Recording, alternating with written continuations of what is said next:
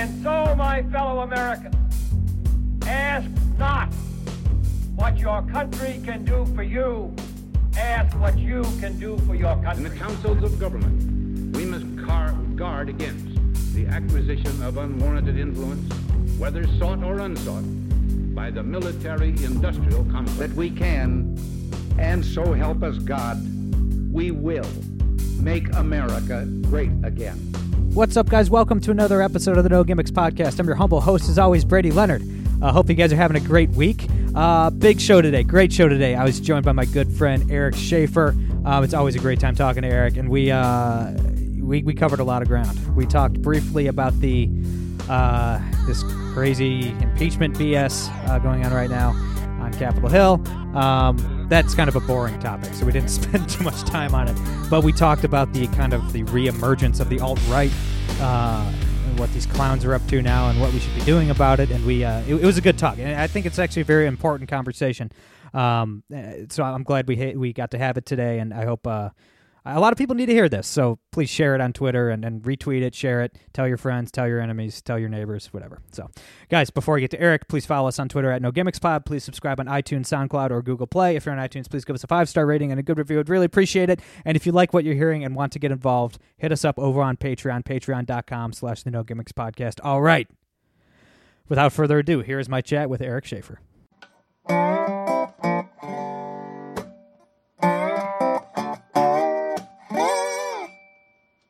All right, guys, we're here with my friend Eric Shaffer. Eric, my brother, how you doing?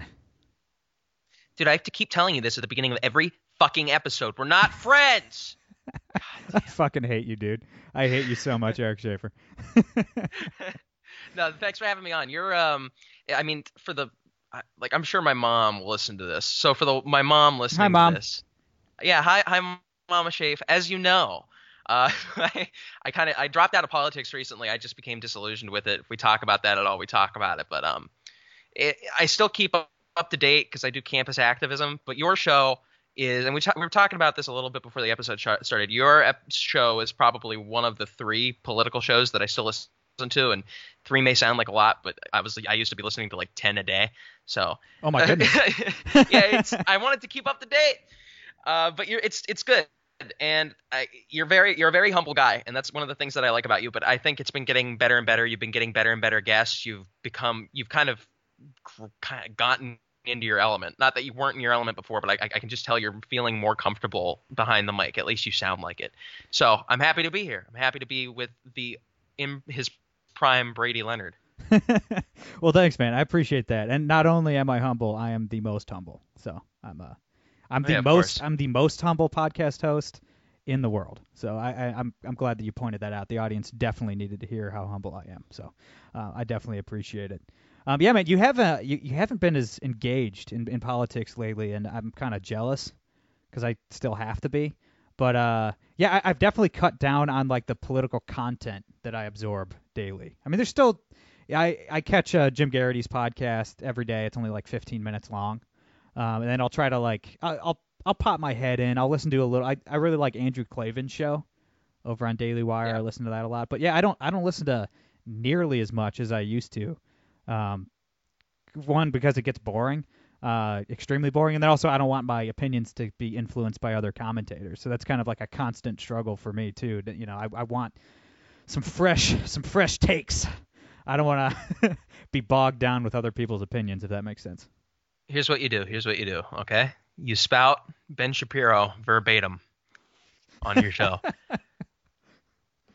Oh, God. No, I'm not as bright as Ben Shapiro. I'm not as... No, but neither is Charlie Kirk, but he okay. Well, I think we're actually going to talk about Turning Point USA later in the show, so we'll hell yeah, we are. Let's have some fun, brother. All right, so first, before we jump into, there's a couple topics that we were talking about before we hit record, and what we really want to talk about today. But we have to mention briefly to start the show. We're not watching it because we don't really give a shit. But the impeachment hearings have started. They're live on cable news right now. Look, man, I don't really care about this because it's not real. But look, you have to hand it to the Democrats. They're actually going to impeach the president of the United States for absolutely no reason. Obviously, he won't be removed from office. The Senate Cocaine Mitch, he'll put a stop to that real quick. But the Democrats are actually going to impeach the president, even though they have nothing. Obviously they don't really care about what it's going to do to the country. They just care about power. And look, I mean, they are godless monsters, the Democrats. But hey, man, you have to respect the fact that they are bold and fearless. I'm trying to. Well, is that a compliment? I don't know, man. I mean, yeah, you can give compliments to politically savvy people. They're, they can be shitty, but they can also be, good at their jobs. I just said 5 times like a teenage girl. Yeah, But I sound like AOC. My whole thing is I have not been paying as much attention to the Zelensky thing, so feel free to own me and my uncultured plebeian opinion. But I legitimately think there's some avenue to question what the Trump administration did here. And I'm going to quote Shapiro verbatim, kind of like what I made fun of other people for doing at the beginning, but I'm going to do it now. I really think Shapiro said it best where you're going to use the weird, high-pitched, super fast-talking Shapiro voice? Oh yeah. Yeah, I'm really chilled out right now, but I'll do my Shapiro voice. I think the thing to talk about here was the offense that President Trump committed impeachable, or was it just bad? Because presidents commit several bad offenses in their presidencies, but there's very few impeachable offenses that actually merit a removal of office. That's basically my opinion. So is what Trump did with Zelensky and a removable offense? It wasn't just a bad thing. It wasn't just something that he should lose an election over. I'm not even saying it's that. I'm just, distinguishing here if it was a bad deed. Is it something that's not just bad, but actually removable? And for that, I think there are legitimate questions. I think there are legitimate questions to be asked. I think a president if this is the accusation, that's why I'm saying it. A president going to a foreign leader and hanging foreign aid over their head, not just to investigate corruption in their own government and corrupt dealings, and if Joe Biden got caught up in those corruption investigations, and so be it, but specifically asking that they investigate Joe Biden with the purpose of hurting him in 2020. That's something that's very bad, and I think that is something that's legitimately removable. And there have been conflicting reports. I don't keep up as much, so maybe there's been something new that's been released. But I read a few articles, and apparently there's been conflicting reports about whether the Ukrainians actually knew if investigating Joe Biden was tied to receiving their military aid or not, and then what capacity they were expected to investigate Joe Biden in. So there are legitimate questions to be asked here. I do care. My issue is I lied to you. I watched a tad, like 5 seconds of the hearings, and I just saw Adam Schiff's, what would you call them, I guess, opening remarks. And the issue is, here's where Democrats are very savvy. They don't want to get at the heart of the issue because they understand that that's boom or bust. Kind of like how the Browns, I'm going to use a football analogy, kind of like how the Browns were at the beginning of the season. This content creator that I really love on YouTube, really great sports commentator. I really think people should go listen to him. Stupid ass name. Urinating Tree. He said that the Browns were a boom. Yeah. He said that the Browns were a boom or bust team. That with all the talent they've had, they're either going to come out swinging and be amazing, or with all of their history, they're going to sink into obscurity. And so far this year, they've sunk into obscurity. I think impeachment with the Zelensky thing is much the same fashion. It's boom or bust. If Democrats get to the core of the issue and find out what they want to know, it's either, oh shit, he did something that is legitimately removable, let's get this shit done, and then it gets overturned in a Republican Senate, because despite my many disagreements with him, Kyle Klinsky actually said that there's probably very little that Trump could do that would actually get him booted by a Republican Senate, and I agree.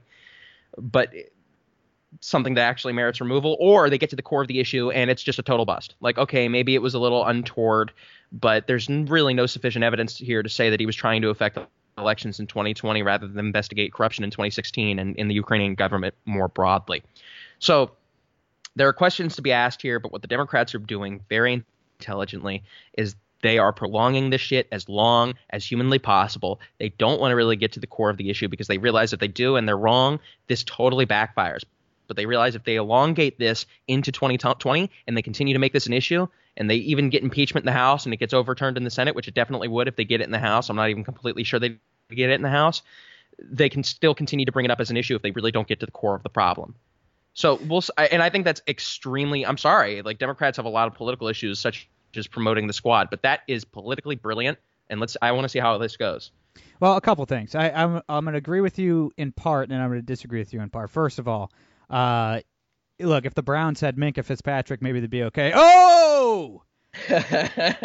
How about those Steelers? How about those Steelers, bitches? All right, we'll get to that later. Man, Minka Fitzpatrick. You have to make me eat my words. The best safety in the league. He's got like 5 picks already in 6 games. Crazy. Anyway, we'll get to that later.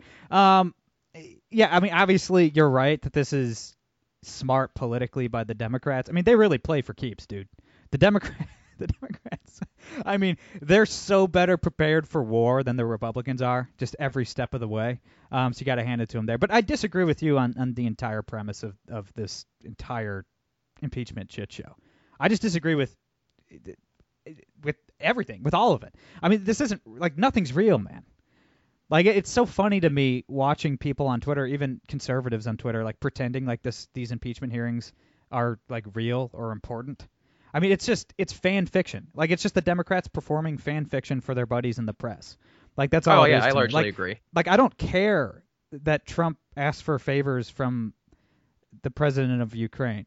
Like, I don't care. Like, I think we should ask for favors and quid pro quos to every country who we give foreign aid to. Like, I don't care. Let's have some fun, buddy. Like, that does not bother me at all. Like, look, if you want to impeach Trump, impeach him for refueling Saudi jets that bombed an elementary school in Yemen, slaughtering dozens of children.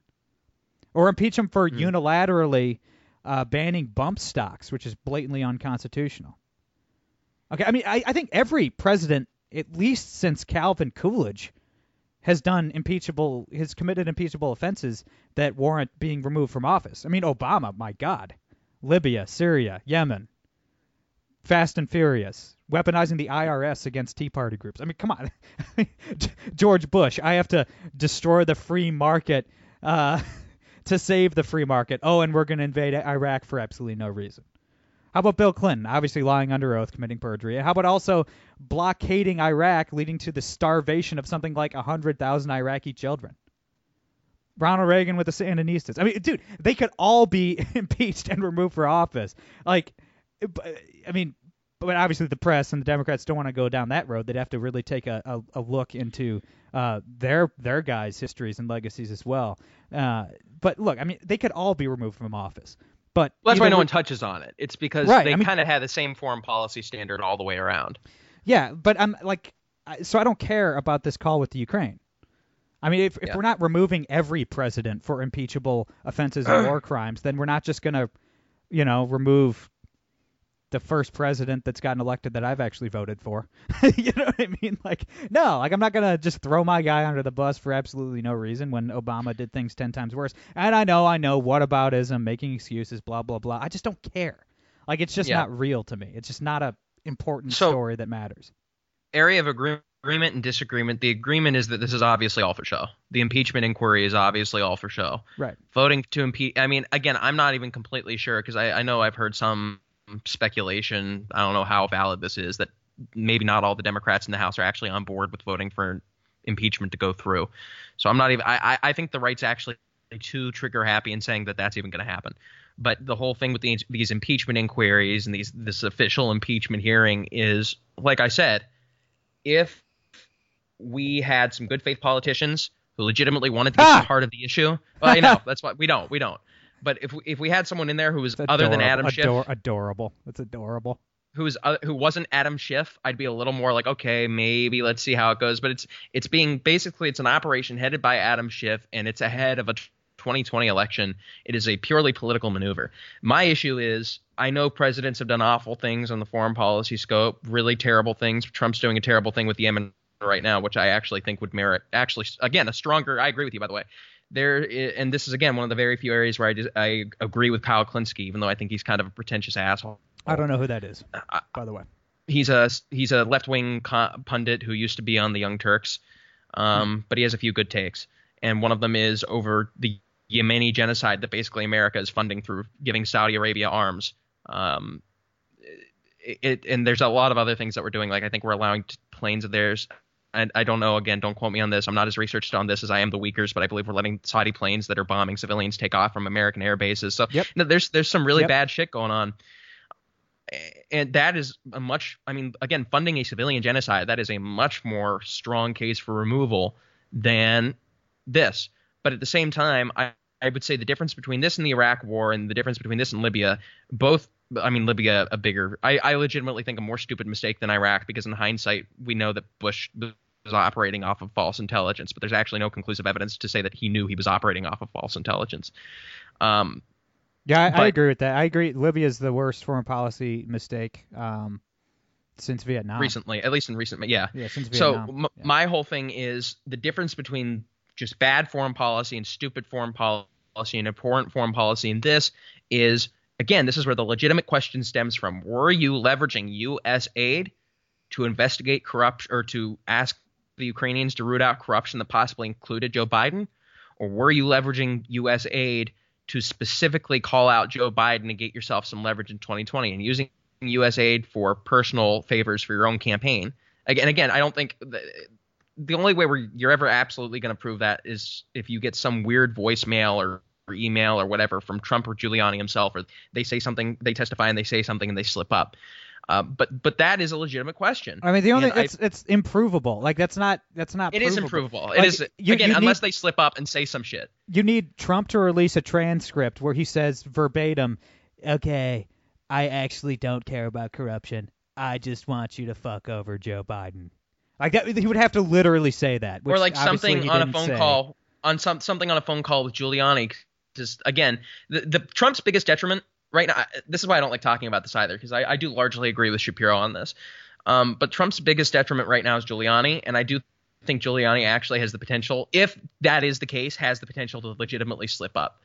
So we'll see. I mean, and it's improvable. If nothing comes of this, nothing comes of it. It's obvious the Democrats don't really want anything to come of it at the end of the day. But I think the right is being too dismissive in saying to average left-wing citizens, and yes, they exist, that there are no legitimate questions to ask. There are, and I know one. Again, people should go follow her on Twitter. I'm just doing all sorts of shout-outs during the show. At WV Esquires on Twitter, M. Carpenter. She writes for Ordinary Times. Really smart. One of the smartest left-wingers I know. Actually, probably the smartest left-winger I know. But she's a good faith person. Like, I love her to death. She's a really good faith person, and she has legitimate questions. There are intellectual people on the left who have legitimate questions, and questions that I can't just outright dismiss as, oh, you're a loony liberal. So it's sad that I don't think a lot of Democrats are going to address these questions, and I'm sure she'd disagree with me there, but I just don't think they will. No, and I don't think they're even interested in addressing those questions. And look, I mean, the only thing I disagree with you on is that I don't care. I don't care about the answers to those questions. Like, I don't think the answers to those questions are important. Like, I truly not. I know I'm just being dismissive because I am being dismissive. Like, I just don't care. Like, this is just a non-story in my eyes. I don't really care. It's just political theater. But all right, so let's move on. We don't need to talk impeachment anymore. I kind of didn't really want to talk about it at all. But you want to talk about something that I really haven't been following closely at all, and that is kind of the resurgence of the alt-right, like racist types. I haven't really been following this. Like, look, I'm 30 years old. I'm not a college kid. I don't really care what goes on college campuses or anything like that.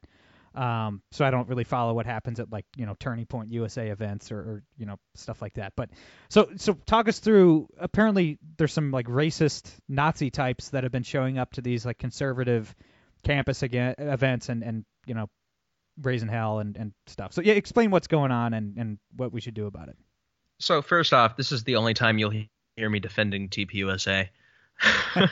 We'll still find time to make fun of TPUSA. Oh yeah, no, we will for sure. But I just don't think anyone really deserves what they've gone through. I think they kind of ask for it themselves because TPUSA, unlike YAF, has had a history of pre-screening questions and kind of rooting out the questions that they don't want to be asked, which isn't very free speech of you. It's not very cash money of you, as they say. No, it is not. But one of the things, so basically to give you guys some summary, there's this thing going on in social media, and I will fully acknowledge that the alt-right is far stronger on social media than they are in the real world. I mean, 4chan exists, but as they call it on 4chan, they call themselves when they commit themselves to something, they call it weaponized autism, and it seems like they can just get anything fucking done. So it is actually really interesting if you just look into the internet history of it. But they are far stronger on social media and on the internet than they are in real life. But the thing that I found concerning, and I'll give evidence for this and kind of show how they've been growing, is it seems as if, unlike most times where, I don't know, a year ago when Richard Spencer was going to speak on a campus. Richard Spencer, I don't think identifies as alt-right. I think he identifies as a white nationalist solely. What's the difference? I don't know. Like, I don't know the differences between all these like definitions. I honestly don't know. Like white nationalist, white supremacist, alt-right. I mean, so white like, nationalism. I'm sad that I even know the difference, but white nationalism, to the best of my knowledge, is basically believing that there should be the existence of separate ethno-states, so that a white ethno-state should exist just solely for the whites, and that culture and systems of law that are implemented are tied to what race you are. It's kind of tied to racial genetics, and that because of that, compatibility with other races is impossible. So they believe in a white ethno-state, which is pretty fucking racist. White supremacists just believe wholesale that, and white nationalists usually believe this too, like I'll just say 100% of the time. But white supremacists, their main thing isn't just a white ethno-state. They just think, oh yeah, we're fucking white, we're the best, we're superior to all of you. And white nationalism and white supremacy often ties into the alt-right. So what the alt-right's done is... hold on a second. Like, so just so I'm clear, because this is not something that I follow very closely at all. So it's like, do these white nationalist types that want like a white ethno-state or whatever, do they want to take over government and actually impose that by force, or do they just want to use their freedom of association and just live next to like other white people or whatever? Because I don't care. Here's the thing, Eric. Like, I don't care if somebody's a racist. I mean, like, racism is evil. It's satanic. It's anti-American, and it's against everything I believe as a Christian. But like, I don't care. Like, if some black dude down the street doesn't like me because I'm white, but he leaves me alone, like, I don't care. Like, that does not bother. Like, I don't care if somebody thinks mean thoughts, because that's all racism is so thinking mean thoughts. If they want to violate the non-aggression principle, if they want to use the power of the state to impose an ethno-state or something, yes, that's evil. But if they want to move to Nebraska and live in some all-white neighborhood peacefully, like, that doesn't really bother me. So this is where I'm less nuanced, but I believe it's both. I believe they would both prefer to live in all-white communities voluntarily, but then there's these movements for, I believe it's voluntary segregation, where it's like, okay, you blacks get into this community and we get into this community. And then there has been, I mean, because this is kind of what white nationalism is often affiliated with, and I believe there have also been talks about like that forced government segregation, like, okay, we're going to be Mya, you be Mya. Like, so... I'm not. That's where I'm less well versed. I know the basic definitions. I do not know the entire nuance and complexities of the movement. But basically, white nationalism and white supremacy has big ties in the alt-right, and I'm sure if any groypers, that's what they call themselves on social media. I'm sure if any groypers here, they call themselves groypers. The alt-right calls themselves groypers. They're calling this the Groyper War. How do you spell that? Groypers, groypers. And what does that mean? That's not a real word. I don't fucking know. I think it's. I really don't know. If any of them are fucking hearing this, they'll probably make fun of me for my lack of knowledge. Like, he doesn't know what groyper means. What a simp. I am going to assume it means the same thing as incels, which is another word that I learned recently. Guys that just can't get their dick sucked. I do not believe it means the same thing, but I would assume many groypers are incels. I'm just gonna assume these kids are just sexually frustrated. Anyways. Okay, so I gotta get into this. Yeah. So they shut down 2 TPUSA events. They did one with Dan Crenshaw, where they basically, I think there was like a dozen to 2 dozen alt-writers who showed up to this Change My Mind TPUSA event with Dan Crenshaw and basically shouted him down and were demanding that he answer their. If they were shouting from the left, he never saw it coming. Ha! Anyway, they were shouting him down and basically making sure that why aren't you answering our questions? Why aren't you answering our questions? Why aren't you answering our questions? And then they did the same thing with Don Jr., which was actually more publicized, and it was actually kind of funny to see the mainstream media seem kind of affable toward the alt-right when they were targeting the Trumps. But they targeted Donald Trump Jr. and they basically shouted him down because they figured out that TPUSA had barred questioning aside from pre-screen questions, so they weren't going to be able to ask their usual stuff like how does gay sex help the conservative movement. Odd questions, but yeah. So basically, they did that too with another Charlie event, but there was only like 1 or 2 guys. But this guy like asked Charlie and this gay dude, I forget his name, well, how does conservatism help, or how does gay sex help the conservative movement? They were gonna so it's and so what they're doing right now is why hold on. So back up. Why would they ask that question? Like because like, what's the point? Because here's this? the It's issue. So strange. Here's the issue. The alt-right, and here's where it's a really complex issue. But the alt-right actually overlaps with conservatism to some extent. And you'll see that many of them are very traditionally conservative. The difference between most young tradcons and the alt-right today is that, well, most young tradcons like myself will say, I think that, gay marriage and gay sex is a sin. I think that, I don't fucking know, doing drugs is a sin. I think prostitution is a sin. At the same time, when I say that, I'll say I'm not going to hate you because of it. I am not going to think of you as a lesser person because of it. And I'm not going to legislate my morals through public policy. Like, for example, not allow you to get married if you're gay, not allow you to have sodomy if you're gay, put you in jail if you're having sodomy. But the difference between that and the alt-right is they don't want acceptance of it in the culture. And not only do they not want acceptance is different from tolerance. They don't want tolerance of it in the culture. I've seen movements in the alt-right to kind of make it so it's more legislated traditional morality rather than let's have a battle of ideas in the society and not openly arrest people for being gay. And I don't want to make straw men either, because I know all of them don't make those arguments, but most of them are repugnant people. I'd say if you identify as alt-right, either you don't know what it means or you're a repugnant person. Right, but I mean that's not conservative at all. That doesn't overlap with conservatism at all. I say not even like social conservatism. Like social conservatives don't. Yeah, social conservatives, and to the best of my knowledge, none of them propose using force from the state to stop people from having gay sex. And it's not even it's not even just force. It's that unlike most social conservatives today, you'll see that they have an extreme antipathy for it. While for me, I'm like, don't hate the sin or hate the sin. They have like this really weird fucking antipathy for it. Just kind of hatred for it. So that's kind of, but when I say they overlap with conservatives, I mean they hold some of the same socially conservative values, but then they radicalize it. They extend far past the reach of like the average young conservative today.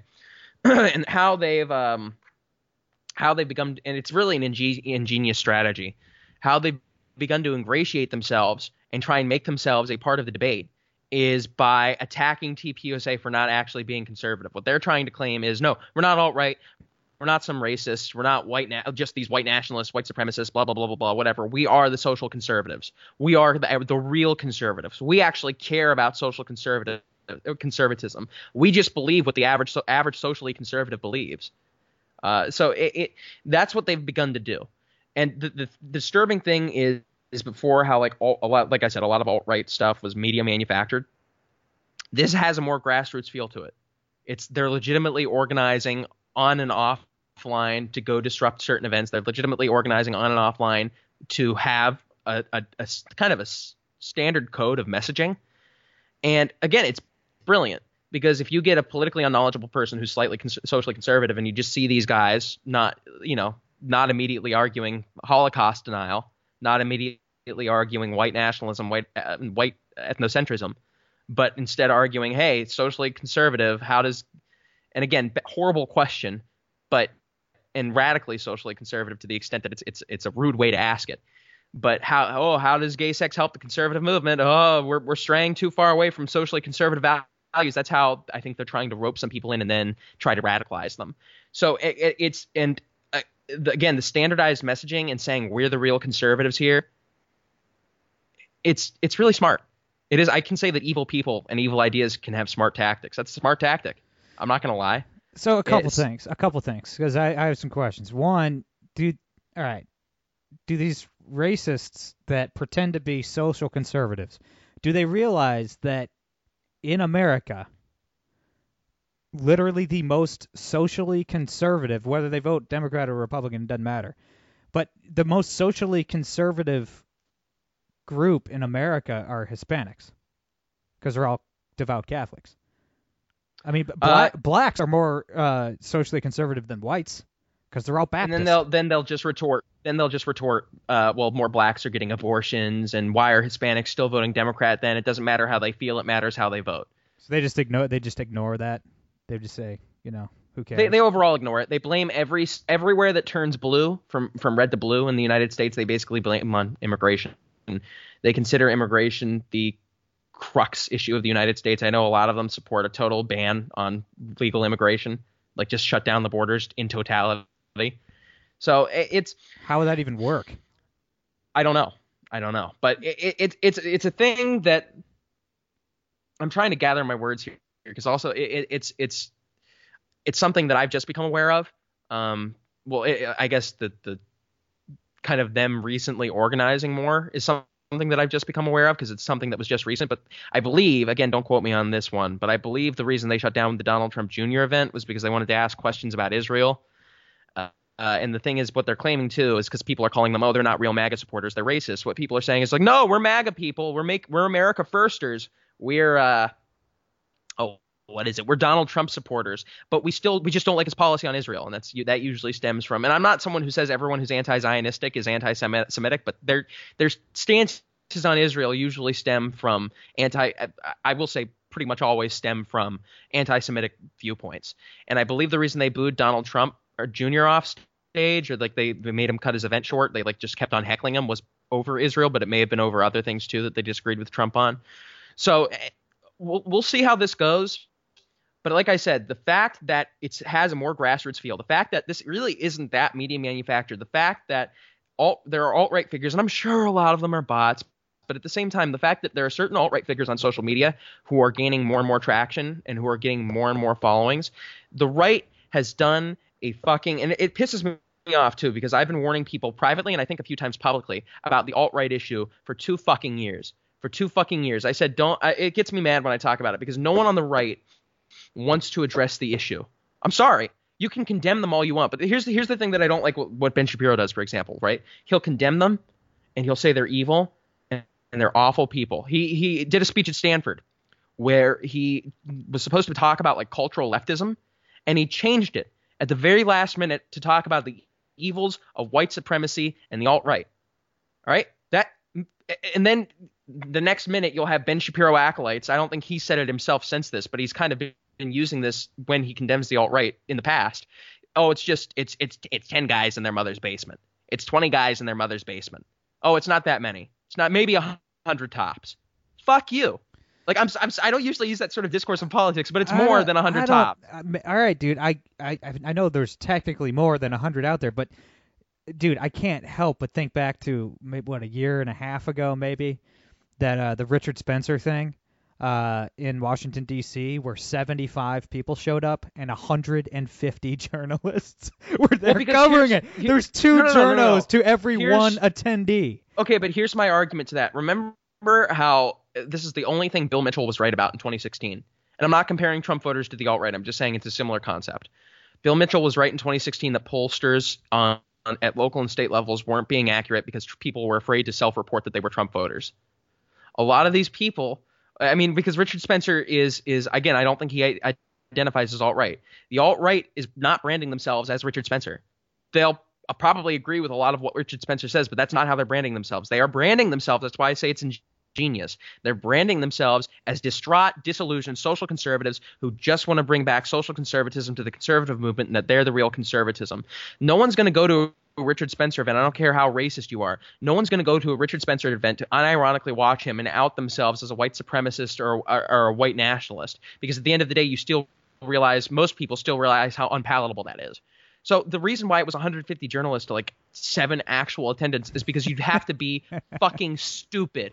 You'd have to be stupid to go to a Richard Spencer event, because he is outright a white nationalist, a white supremacist. But through the rebranding efforts, they're trying to shift. The reason they're feeling more comfortable in identifying themselves is they're trying to shift away from this alt-right racist narrative and more toward the social conservative narrative.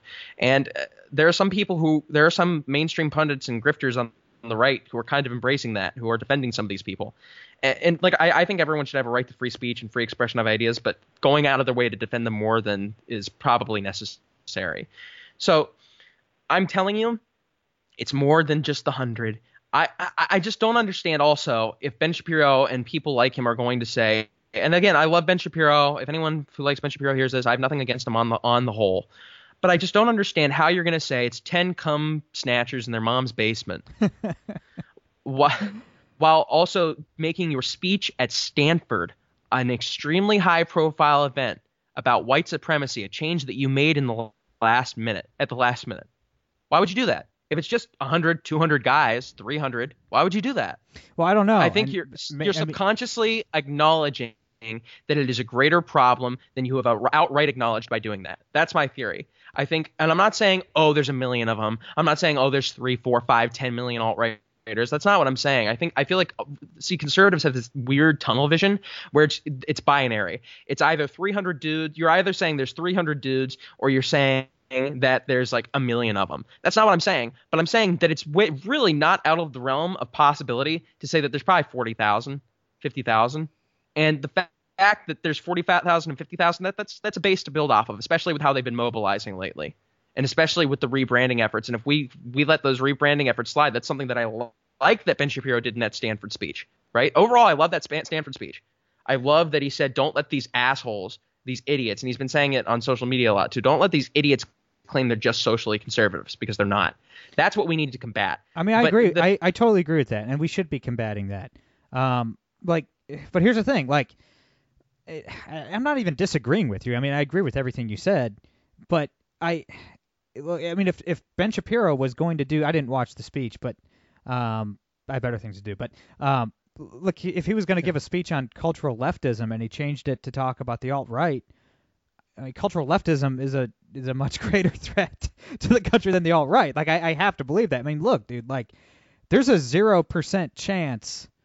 I keep forgetting his name. Like I said, I don't follow this shit too closely. What's that little Nazi kid's name who's been all over Twitter lately? Nick Fuentes. All right, so there's a 0% chance Nick Fuentes is going to be president of the United States.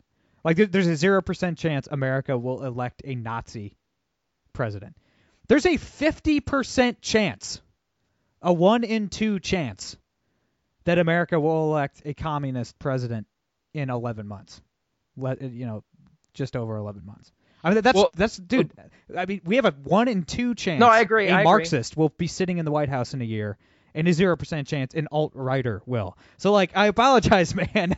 Like, look, there are wolves at the gate. Like, there are people coming for our liberties. There are people coming for the Constitution. There are people that essentially want us to be slaves to the state. And I'm not saying Nick Fuentes is not a wolf, because he is, and all wolves should be, put down if they're threatening the community. I don't mean that violently. I just mean rhetorically, obviously. But Nick Fuentes is not the wolf at the gate. The wolves at the gate are Elizabeth Warren. I mean, she's much more of a danger to our liberties than Nick Fuentes is. So that's why, like, I'm not saying we shouldn't take the alt-right seriously. We will, but my God, like, I'm pretty focused on defeating the communists first. So a few counterpoints to that. One is how I refer to the alt-right isn't as the wolf at the gate, because I don't think they are the biggest threat to liberty right now. But long term, I'd say they're a pretty big threat to the conservative movement, because this is kind of a perfect storm for them. And Greg Price brought this up on Twitter the other day. But the Greg Price himself, I know you've had him on the show. Greg himself, notorious alt-right racist Greg Price. Yeah.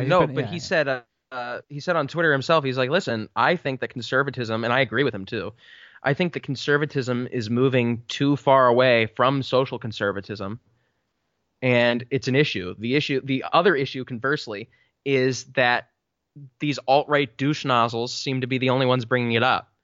And here's how that creates a perfect storm for them: is that, yes, I mean, it's hard to deny, conservatism has taken a move away from social conservatism, and social conservatism in the sense not where I'm enforcing my traditional values through legislation, but just here's how I'm personally going to live. Right. You'll have a lot of conservatives getting squeamish if you say that gay marriage is a sin. You have a lot of conservatives getting squeamish if you say that what was one of the other references I used earlier? Because there's a few where conservatives will get or modern day young conservatives will get squeamish.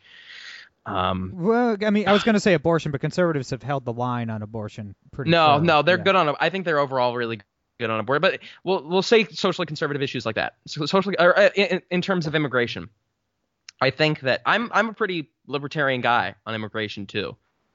So am I. But if we're talking, because I don't agree with the broader conservative or the average conservative view when it comes to immigration. I don't. But if we're going to talk about who's taking control of the conservative movement broadly.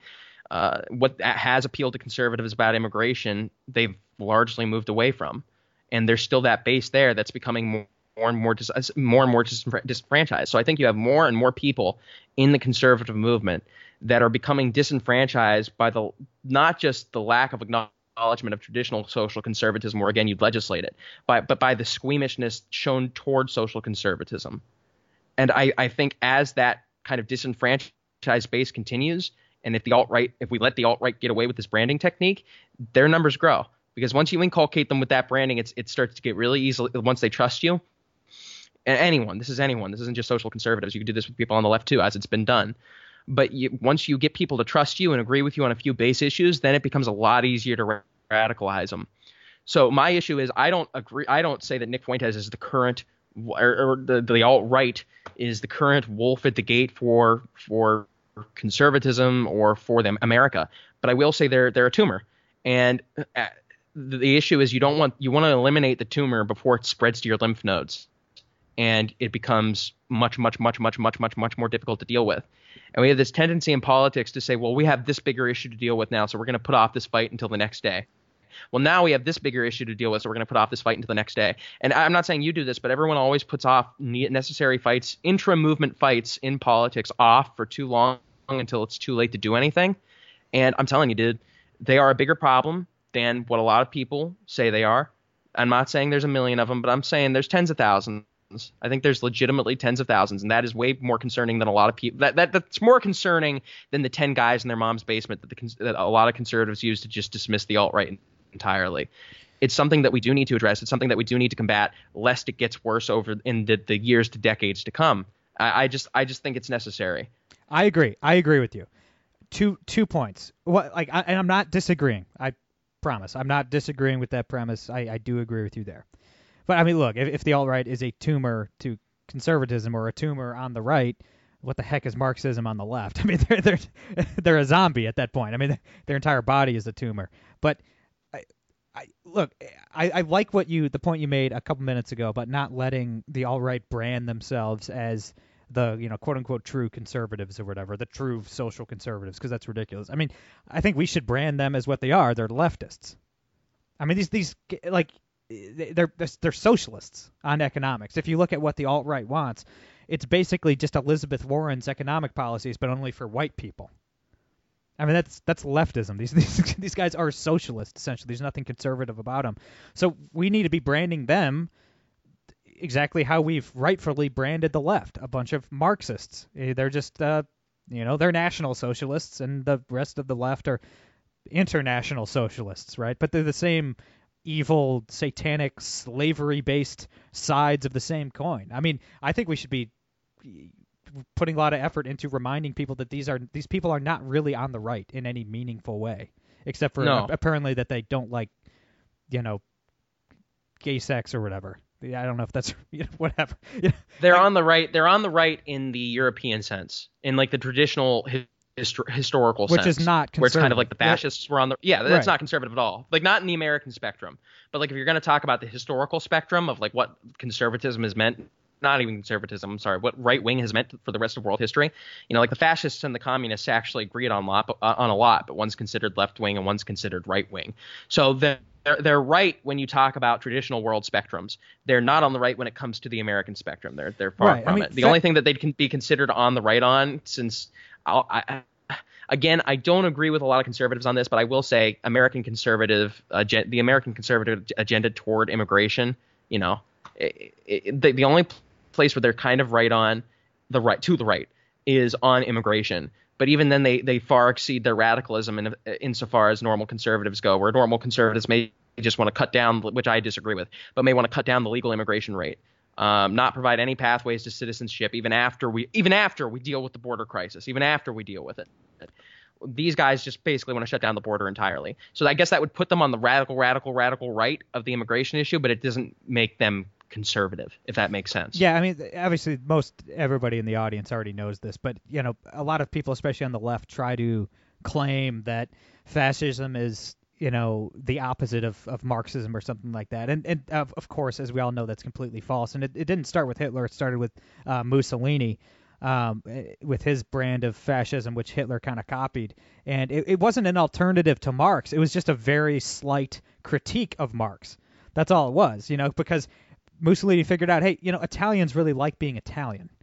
They don't want to be this whole citizen of the world, workers of the world unite and eat the rich or whatever. They really like being Italian. They like their Italian heritage. So for this whole communism thing to work, we have to make it national socialism, not international socialism. So that's the only difference between fascism and socialism. It really is the same thing, and we need to be reminding people of that. It was funny too. A lot of remember the French election between Le Pen and Macron, and a lot of people like the alt-right, obviously in America, loved Le Pen, and a lot of even conservatives, non-racists, just normal conservatives, kind of liked her. Like they were like, oh, she's a conservative in France. I'm like, bruh, like, are you looking at her? Like she wants to blow out spending. She wants to, increase the size and scope of government. She just really likes white people too. Like she's just a racist big government leftist. Like that's all it is. Yeah. So we really need to brand these people what they truly are. I mean, they are on the left. These little clowns. They are on the left. They are leftists by definition. Mm-hmm. Well, also I'll say about Macron too. It's weird to me. It's not weird to me. What I'll say about Macron is I don't agree with a lot of his social policy, obviously, but he's way more free market than Le Pen was, obviously. But the other thing is, why would you want a isolationistic, kind of more nationalistic leader elected in France? Like, wouldn't it be in America's best interests to have kind of, because this is how he was perceived, to have kind of the weaker, more free market dude elected in France? Like the guy who'd probably be easier to push around. Like, wouldn't that be? You think, right? Like, I don't know why, like, the alt-right, here's the thing, because they still claim to be, like, American patriots at the end of the day, even though they're not internationalistic, they're isolationistic. I assume what they still want America's quote-unquote best interests. So if you still want this country's best interests, why are you trying to support nationalism in other places? Because if you think nationalism makes a nation stronger, you know what I mean? Like, wouldn't you kind of want us to still be the strongest, even if we isolate ourselves from the rest of the world so no one fucks with us and so everyone does what we want? Like, I don't know. That may sound like a retarded statement, but it's just something, like a little thing I've noticed about their foreign policy and how they approach these elections. Like, they get really excited when nationalists get elected. It's like, why? In other places, here's why? Here's the thing, and I know we have to wrap it up here in a second. You have to go, but obviously, if you're a racist, you're not my ally. I mean, that goes without saying. I feel like I don't have to clarify that on this show. I'm sure everybody already knows that. So obviously, if these alt-right types are racist, they're no friend of mine. I believe that's evil, and anti-Christian, anti-American, obviously, the whole list. But like, when I'm looking at some commentator or some political movement or a politician or whatever, and trying to decide whether, they're my ally to what I want for my political movement, because I'm all over the place, man. You know me, and we've talked about our political ideologies. I'm essentially, philosophically speaking, I'm essentially an anarchist. I'm like a philosophical anarchist who votes Republican. Fucking commie. You know what I mean? So it's like, my allies are people who want to shrink the state. If you want the state smaller than it is now, if you want the federal government smaller and less powerful than it is now, you're my ally. And then once we shrink the state, I'll reevaluate and say, okay, well, maybe I've lost some allies because maybe they're happy with the size and scope of the state.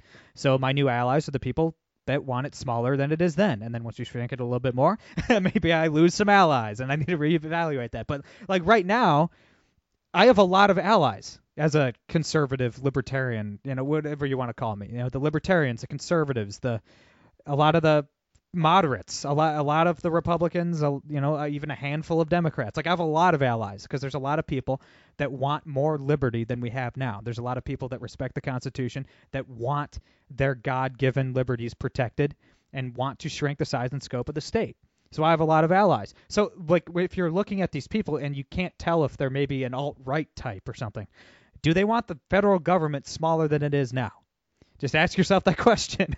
And if the answer is no, brother, they're not conservative. They're not on the right. They just may be a leftist. So that's kind of my metric when I'm evaluating if somebody's on my side or not, if that makes sense. Yeah, no, I totally understand. And that's one of the other criticisms too. Is I think conservatism, like I said, because we're creating too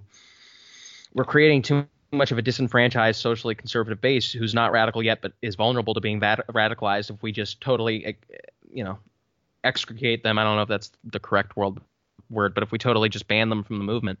My whole thing too is I think conservatism is, like I said, I agree with Greg on this. I brought Greg up earlier. I think conservatism is moving too far away from at least personally social conservatism. I really think it is. But at the same time,